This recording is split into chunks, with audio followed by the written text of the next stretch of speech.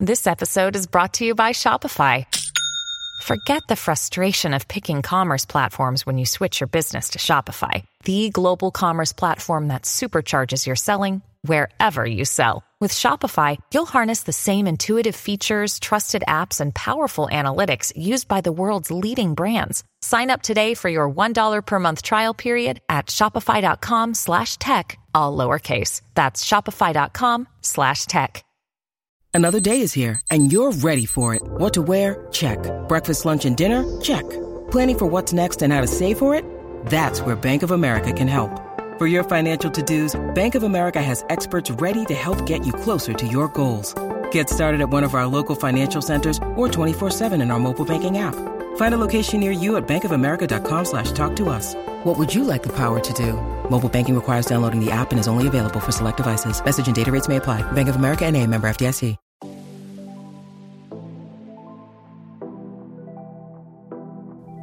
Welcome to the Girl Powerful Podcast. We're two sisters on a mission to entertain and educate by learning from women who live a purpose-driven life.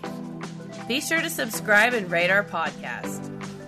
On this episode of the Girl Powerful Podcast, we talk with Justina Sharp. She is a digital creator, Gen Z expert, and gives us a lesson on how possessing powerful alpha energy is a form of confidence and doesn't take away from anyone else.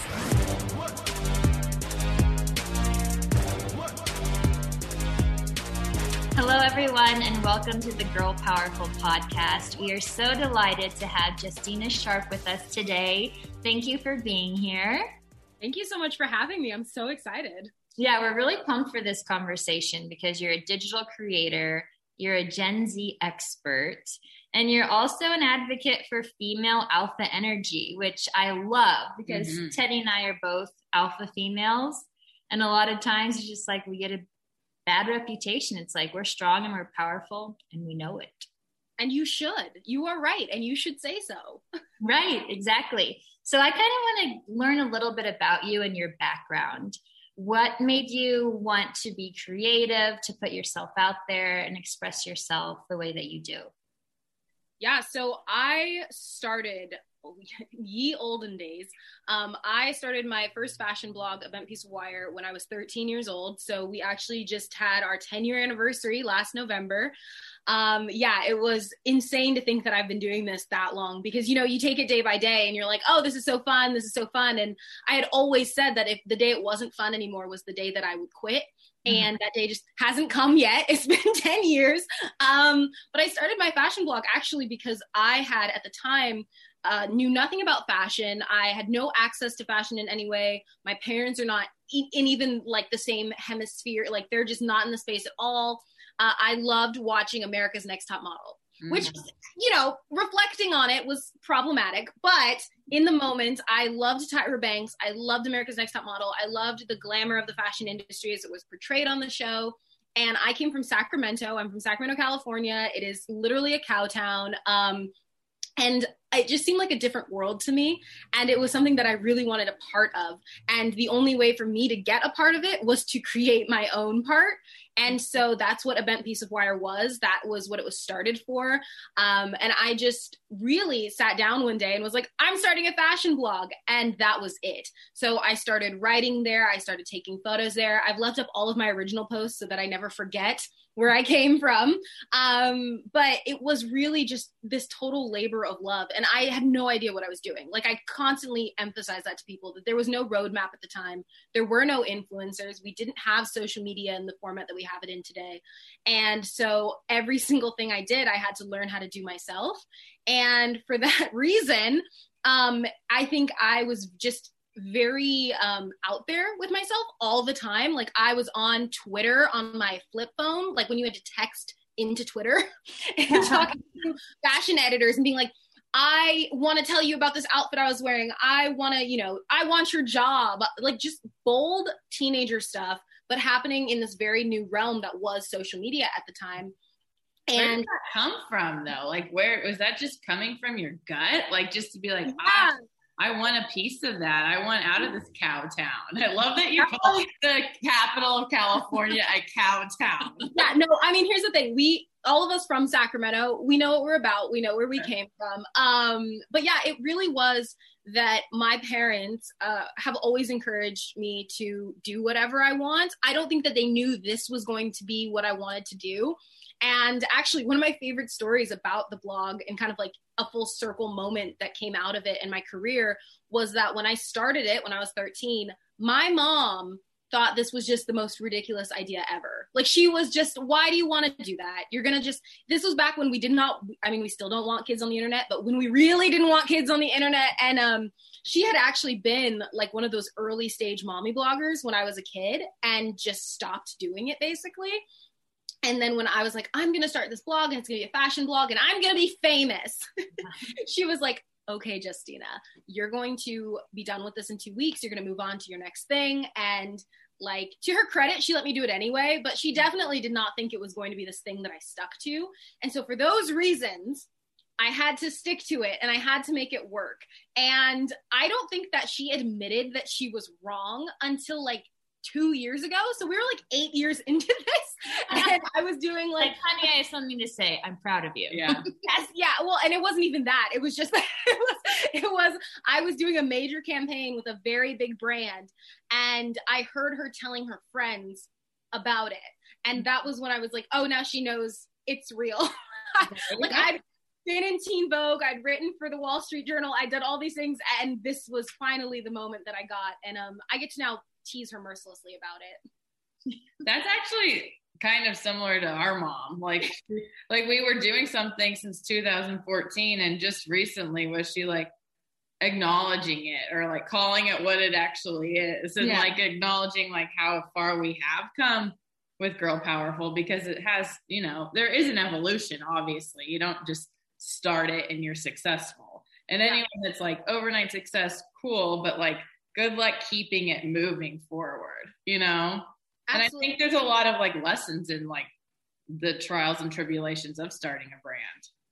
And I think it's important also, like when I reflect on it, there were a lot of times where I think I wanted to have that like dance moms-esque support from my family. But reflecting on it, I'm kind of glad I didn't. Not to say that people's parents shouldn't support them, because they should. And my parents definitely support me. I think they just weren't necessarily 100% on board with what I was doing. But it did force me in a way to really know the inner workings of my brand and to know what I was doing. And I needed to succeed. Like for me, I needed to be successful. I needed to make this work. And it was on me to do that. And so my parents definitely helped out along the way. My dad did a lot of driving. My mom helped me build the blog format. Like there was definitely moments along the way. My brother named the blog.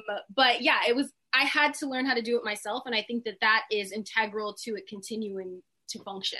Yeah, definitely. Like an independence with it is very important, especially just like keeping your voice a part of it. Like growing up, like if anyone was too hands-on, it's like you lose a little bit of it. So I think it's cool you had just what you needed from your family. Exactly. But going into like the word independence, like that leads me to alpha. Yeah. And what is your definition of alpha energy from a female? Yeah, so I talk about this a lot on TikTok, but I think that being an alpha is about being your most confident, comfortable, powerful self. It's not about putting other people down. I never use references to like betas or omegas. Like that's very Reddit, misogynistic, unnecessary space for me. It is about being your best self for yourself and encouraging that in every different way that you can. So whether that's in your outfits, whether that's in learning a new skill because that's something you're interested in, whether it's having conversations with a new friend because there's someone that can contribute something to your life and you want to invest in that relationship with them. For me, it's like this all-encompassing mindset. But again, like it is not about putting down other people in any way. It's really about focusing on yourself and being that best version of yourself. Yeah, I love that. It's like you are in control of your life, basically, and you're not going to stoop down to other people's level. You're just going to shine on your own. Yeah. But have you ever been told like, oh, I don't like you, you're too strong? Or has anyone, like honestly been like, we've been told that before. Bossy. Like, you're too bossy. You're too bossy, or like guys from college always say, like, they make fun of basically what we do. So I was homeschooled from the 4th grade onwards until I graduated high school at 16. And I had a really difficult time making friends in that environment. I was with a lot of kids who were unschooled. So that's not traditional homeschooling. It's more like they're learning from their environment. They're learning from the situations around them. But I was very much homeschooled because my mom very much wanted me to have a formal education. And I think a lot of people thought I was better than them because of that. And unfortunately, that is a narrative that is perpetrated in alternative schooling environments. And that was the first time, I was at, I think like a party, like I use the term party very loosely. We were a bunch of homeschooled teenagers. I think gathering. We were in someone's garage. I think we literally had a Nerf war. Like it was like party is a very loose term. And I heard people talking about me. So I was on the other side of the room talking to my one friend. And then all of a sudden I hear, Justina, and I am a world-class eavesdropper. It's one of my skills that I'm most proud of. And I heard this girl telling her friend that I was a snob and I was stuck up just because she speaks 2 languages. And I was like, I was in Spanish classes, so that was technically true. But it was the first time that I had been called out, I felt like, for something that was, to me, just me bettering myself. It was a skill I wanted to learn. It was something I wanted to do. And it really stuck with me as I became an adult, because I think that we do this very often as human beings, just in general. We look at people who are trying to better themselves, and we look at people who are trying to improve themselves for themselves. Mm-hmm. And we take their sort of like solo journey and take offense to it. And it's just this weird social conditioning that we teach people and we teach each other and we encourage in some situations, really unfortunately. And then as I got older, it just kind of got worse because, like I said, I was raised by 2 people who very much wanted me to do whatever it was that I wanted to do. And my parents are very much like, if you have an idea, if you have a thought, you should share that with people as long as it's the right time. It's not always the right time. But you should share that with people, and you should be able to make your point articulately, and you should be able to argue your stance, and you should be able to listen. So that's like a really key part of that, is that if you're going to be a voice, you also have to be able to be an audience for someone else's. And as I got older, I had a advisor, we'll call her. I don't want to call her out of her name because someone will identify her very quickly. And she was supposed to, in the position she was in, she was supposed to be supporting me through a position that I took on in my late teens. And this woman just did not like me from day one. And it was me and a lot of other teens. So we were in a group, and she ostensibly, by having the position she had, should have liked teenagers, should have worked with teenagers, should have known how to communicate with teenagers. And she just did not. It was day one. And we had an issue arise where I shared an opinion, and it was not the opinion that she wanted us to have as a group. And immediately I was isolated from the group with her and another advisor, and told that I was causing problems for everybody else in the group. So all of the other teenagers didn't like me, was the implication, because I was causing problems already. And I was too opinionated and also overly influential, verbatim. I could get those words tattooed. You're like, that sounds pretty good to me. I'll take that. I was like, I'll take it. I didn't have a problem with it. I did, but it was like, I got a behavioral warning in the first 24 hours because this woman had an issue with me. I was 16 and she had an issue with it. And in that day, I remember just being devastated because I thought, based on what this adult was telling me, that everyone around me didn't like me. All of these other kids had no interest in getting to know me. They didn't agree with me. And that this was just going to be a terrible experience. And it was not the truth. That was that woman's insecurities speaking. Right. Well, that's horrible, because we know for a fact that whenever people outside of the home make you feel seen, valued, and heard, that's what's going to help you build self-esteem.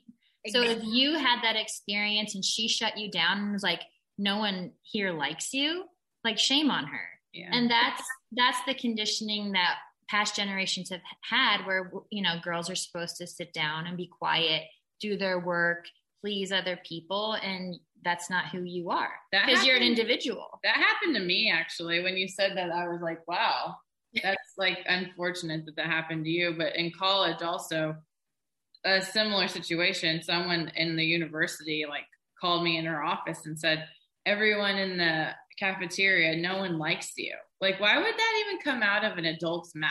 Like, especially like as a mentor to younger people, I would never hurt someone like that. And that's not a throwaway comment. That's like deep rooted in me to be like, wait, that makes no sense. I just won student body president. Yeah. I was just in some pageant. I'm in the stupid sorority. Like, that's not true. And I was just shined a little too bright for that situation. And that's exactly what it is. It's that people, I think, are threatened. And it's not even like, I always say, I try to come from a place of compassion, like reflecting on that woman. She is the one person on this earth if I never see her again, it'll be too soon. But I've met other people in similar situations. And unfortunately, I think oftentimes it's conditioning. It's that people are told that once they get a formal position of power, they are allowed to like exert that on other people and use it to say things like that. And they don't have to think about it. They don't have to think about the consequences of their actions, because I spent 18 months with that woman. And I don't think she thinks about me on a daily basis, but I think about her when I, am interacting with people on the internet, when I'm working with the teenagers that I work with now. The way that she treated me has deeply informed the way that I now work with teenagers, because I never, ever, even inadvertently, want to put another kid in the position that I was in, because I didn't know what to do in that moment. Like, you don't know what to do when you're a kid who has an opinion and who feels like, you feel like you're right, and you feel like you're, being part of the group and you're being part of the team and you're just expressing yourself. And then someone comes to you and says, no, that's wrong. You shouldn't do that. You shouldn't be that way. You're too loud. You're over opinionated. No one likes you. It's just horrifying. And it cuts deep even now as like an adult. Even though I've had many conversations since and not let go of it, because I'm not personally, I was like, I haven't let go of it. But I do understand how it impacted me now and can move forward from it. Yeah. So she was trying to like pretty much, have everyone think inside her box. And Gen Z has pretty much exploded all boxes of like society, which is amazing. And there's definitely, the time is here. What is one of your favorite things that you've seen Gen Zers accomplish together? Yeah. Actually, one that I think is just so impressive is like radical self-acceptance.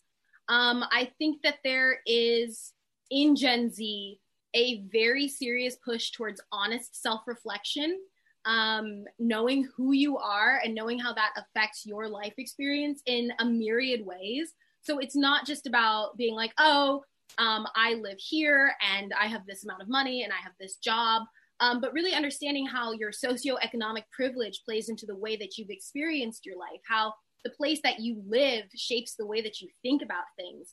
And knowing if you want to be one kind of person, it's okay to be that kind of person. It's okay to chase your best self. And I really think that that's something that past generations are going to learn from Gen Z.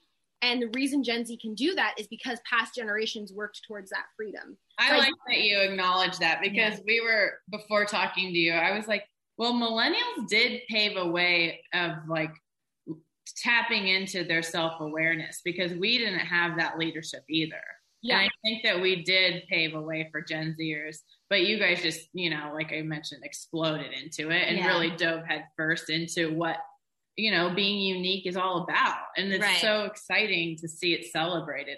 Forbes had an article, and I just wanted to list the top 5 traits of Gen Zers that they identified. It's inclusivity, digitally and socially, curiosity, and unlike their parents, Gen Zers have no interest in being boxed into one path or one role, which is huge. Self-motivation, generosity, and perseverance.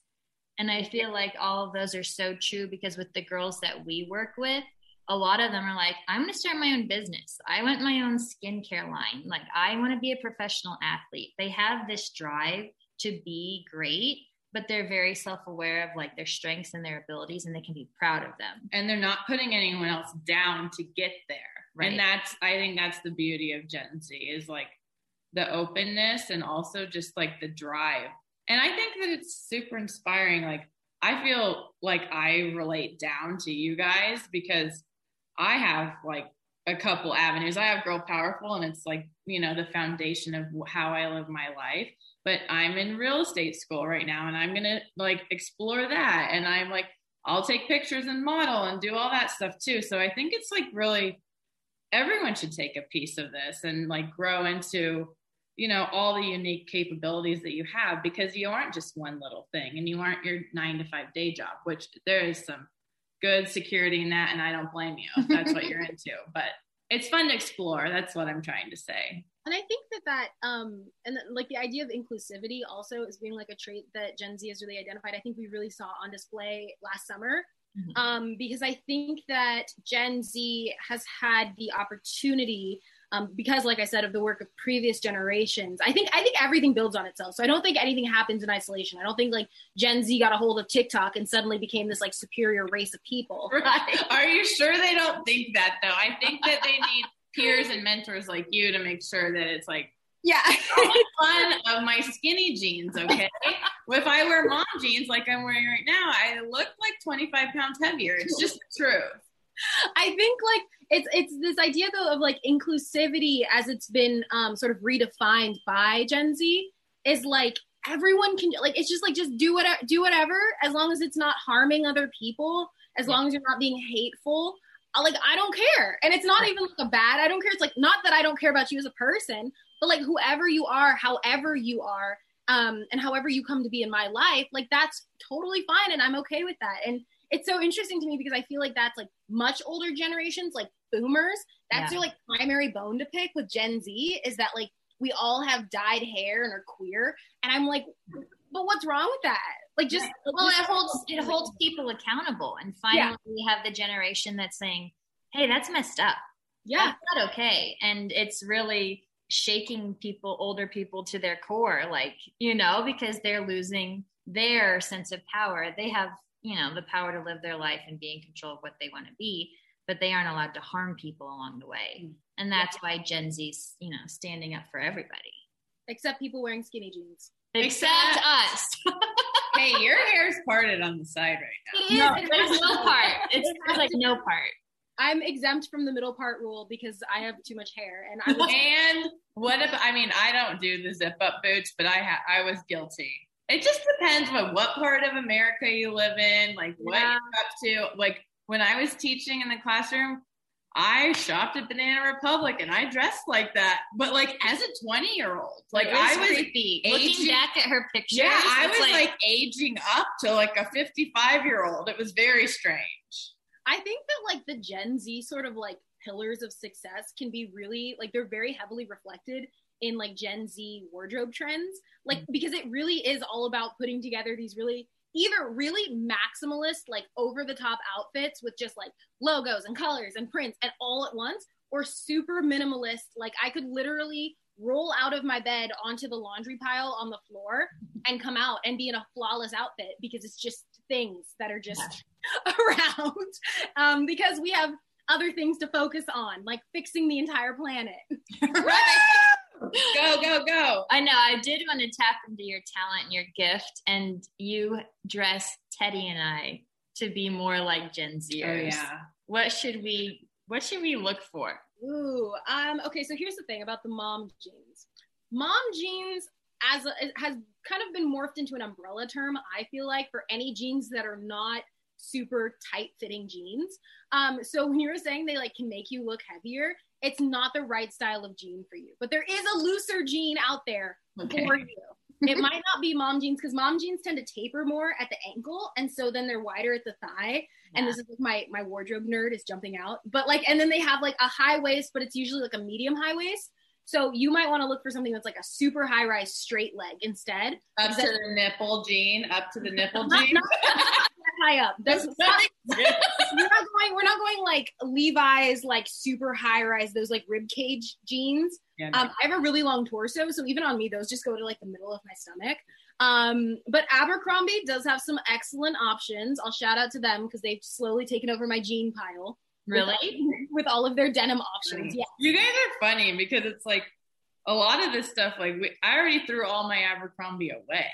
You know what I mean? Like, I'm a 90s kid. I already did that. I'm not going back in Abercrombie. When I was a kid, I so badly wanted to be the kid that got to wear Abercrombie, because I feel like everyone knew one of those kids. Like, their parents bought them brand new Abercrombie and they walked around with it splashed across their chest. Like, I wanted to be that kid. And now I am that kid. And I am so proud of myself.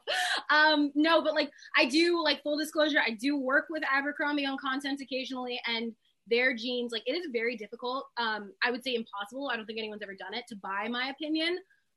So the fact that I go around evangelizing for Abercrombie's denim now, there you go. They're good. I dated an Abercrombie boy, and he would bring home the big, huge, like 15-foot posters. So in college, my apartment was just like wall-to-wall hot men.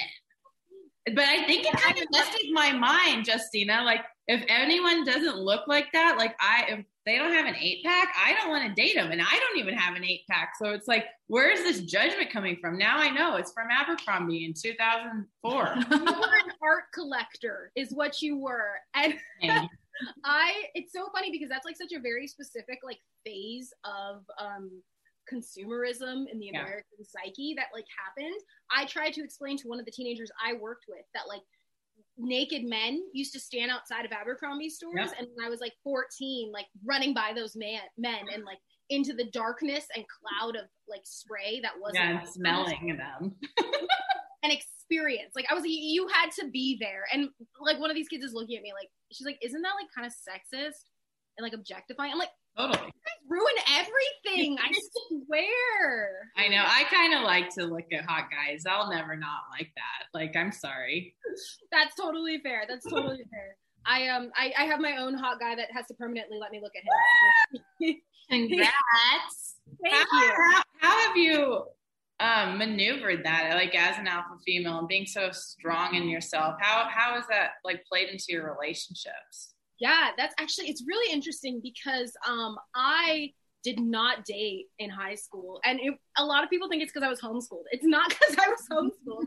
I mean, I'm sure that you're weird. Yeah, I'm sure it played into it a little bit, just because like homeschoolers, but I just literally didn't have the time because I was working on my blog and really trying to like pursue full-time creatorship. Before that was a thing, like it didn't exist. So I didn't really know what I was doing or what I was chasing, but I was getting there. I was on the road, and I did that. I was in the 4-H youth program, and I spent a lot of my time working on projects, going to events, going to conferences, and I just never like hit that moment of like, I am a teenager who dates now. And then when I went to college, I went to community college, and literally, I think like 2 weeks before my second semester, I took a big gap in between my first and second semester. I got a Facebook message from this guy, and I was like, I was already at that point had quite a few followers on the internet, so I get a lot of random Facebook requests I just don't open ever. And we had one friend in common, and it was a professor that I'd had like, 6 months before. And I was like, all right, I don't know who this is, but I'll like look at it. And I looked at his pictures, and then I accepted his friend request, and I just forgot about him. And then 3 days later, because I'm type A, I was like, he never said anything. Like, who is he? I don't know him. So I messaged him, and I was like, hi, do we know each other? Because I was like, if I don't know this dude, I'm just going to delete him because I don't need him seeing my like photos my mom posted when I was 11. Right. And he responded and was like, oh, I'm like the editor-in-chief of the school newspaper, and this professor said that you were a really good writer. I was like, understatement of the century. I'm an excellent writer. I wrote for MTV at the time, so I thought I was very cool. Wow. And he was like, and we need like a social editor. And I was like, I don't want to do that. Like, I was like, I don't want to work at this college newspaper with these nerds using ancient technology. And he was like, well, like, what can I do to get you on the paper? And I was like, I don't want to come on Fridays. I want to leave an hour early so I can go to Italian class. Like, I was so unnecessarily extra about this. And he goes, okay, I'll make it work. I realize now he really needed an editor, like having now gone through that experience. But yeah, I showed up that first day, and I saw this like tall, like lanky looking dude in the corner, and he's like, hi, I'm Jordan. There's not a day has gone by in my life since that day that I've not been stuck with this man. I swear. And he, to his credit, a lot of, I think, the success of our partnership really is on the fact that he is not at all insecure about me being powerful and doesn't see it as a detractor from him or his like masculinity or anything like that. He's very secure in who he is. And so it's so interesting though, because like the two of us never have any kind of issues around that, but other people definitely do. And throughout our entire relationship, the thing that annoys me the most is that because I run my own business, because I am a creator, because I am loud and I talk a lot and I have a lot of opinions and I share them frequently, unprompted, people feel like that, like Jordan has to be emasculated. They feel like there has to be something wrong with him, because I think we've set up this sort of like dichotomy of like, if you're a powerful woman, you have to have like a weak person by your side. It could be a man or a woman. Like there has to be one of you is a powerful one and like the outwardly like really strong one, and then one of you is just like being dragged along against your will. And it really irritates him, but it especially like it really frustrates me because it's like, just because I am the way that I am does not mean that he in any way isn't an equal part of our relationship. Right. And it doesn't mean that he doesn't also get to express his opinions and that we don't have long conversations if we disagree on things. And like, that's, to me, it's like, that's what equality should look like. It's not just like, oh, Justina is XYZ, so Jordan has to be just like weak and just like going along with whatever she says, because that is sexism. Yeah, I mean, that's so true. I feel like that's what I'm seeking is like an equal partner. I'm not wanting to control someone or dim their shine or call them a beta or whatever. Like, I'm not interested in that. And that's not what's going to work for me. It's not going to work for me. Maybe someone wants to be a psycho manipulator and just beat their husband at night. Maybe they want that. Like, go for it. But don't judge us for having healthy relationships, and we won't judge you. Yeah, it's so interesting. Like, it was something that I don't think I was prepared for when I met Jordan, because up to that point, any guys that I'd like spent any kind of like significant time with, I think were people who were very similar to me. Jordan is completely different than me, and I think that's why it works, but they were very similar to me, and it was always a lot of like conflict. And I think that I thought that as a strong person, I should be able to like put up with that and I think I see that happening very often now in like with teenagers, that like if you are the like strong, ambitious, like you're talkative, you're really excitable, like you feel like you should be in a relationship where there's this constant conflict because of that, and that is not at all the case. That's not what healthy relationships look like. It's about connecting with someone, not constantly like fighting to be the loudest voice at the table. Right. And being able to communicate with one another when you are feeling a certain way or you want to work through an issue, instead of just exiting or being combative, you know, really learning how to use your voice in a positive way to change something. But I want to go back. You said you started 10 years ago with your blog, and this is, you had an entrepreneurial spirit. You were putting yourself out there and having the confidence to do something that not a lot of people were doing. Yeah. So as you grew your business and you worked with brands and partnerships, was there a moment when you really defined your value and your worth to be like, no, I'm not going to wear that for free just because you sent me something? Or, you know, like when did you really say like, here's my price sheet? Yeah, that was difficult. And I think it is both easier and more difficult now for younger creators. I did a lot of free work. I have done a lot of free work for the last 10 years. And sometimes it was free work that I wanted to do, because there are occasionally times where even now a brand will come to me, or an organization will come to me, or an individual will come to me and say that like, hey, I have this thing and I think you would love it, and I want to share it with you. And if you love it, I'd love for you to share it with your audience. And I kind of use that as a gut check. Like there are occasionally times where I just say yes to that, because there, you know, any number of factors could come into play. It could be something that I do really, really like. It could be, you know, a message that I want to share. It could be something I need to learn about. That's happened, especially in the last year. As I work to continue educating myself, there have been organizations that have come to me that are like, hey, we'd just love for you to just think about and talk about this as something for you to sort of reflect on. And I love that. I really appreciate it. I think that around 5 years ago was when I first started pushing for paid content. And I wish I would have done it earlier, because I do think that I got vastly taken advantage of, just because at the time the influencer industry, especially around young people, did not exist. We really had fashion bloggers and YouTubers, and they were all older people because there wasn't the access yet for like young people to be building these huge audiences. So there was no blueprint. There still isn't a blueprint. There still isn't one like master rate card somewhere that tells you what you're worth. I wish there was. It would make my life so much easier. So around like 5 years ago, I started pushing for more paid work, and it really was a sort of trial and error situation of going like, okay, I can charge this much for this work. I can charge this much for this work. Oh, someone I know is charging this much for this work, and maybe I should step it up because I'm doing the same thing they're doing and I have more followers and have a better reach. And then sort of understanding the difference between my work's worth on its own. So what is an Instagram post worth? What is a TikTok worth? And then the value that I specifically bring to that content. So it's not just a TikTok post. You're getting a TikTok post from me, and I am sort of putting a monetary value on my relationship with you as a brand and my audience. And to me, my audience is very special because I have people following me who've been following me since I was 13, and they were 13. We've been together for 10 years now. And like that doesn't happen in cross-platform influencers, like not to toot my own horn, but like cross-platform influencers that often, because if you see an audience like that, it's usually on one platform. It's on YouTube, it's on a blog. And my followers have gone with me from blog to Instagram to now TikTok to Twitter, like anywhere I am, they are, because we come as a package deal. Right. I love it. Well, thank you so much for your time today. We really appreciate it. This is delightful. Yeah, and then we'll take little clips and we'll email them to you to share. And then it'll probably be like 3 or 4 weeks, but we'll send you the air date. Yeah, absolutely. I'm so excited. I can't wait to hear this. This was okay. Yeah. I love doing podcasts, but I especially like doing them with people I like. So yeah, that's always good. That's always good. No offense to the former podcast, but it's true. One time, like a couple times, we'll get on and we're like, uh-oh. Yeah. This is not going as planned. Yeah, this is good. Abort mission. We should just be like, I think our Wi-Fi is not working today. Bye. Or like we like enjoyed you and we're like dogs, washing machines, like phones, moms.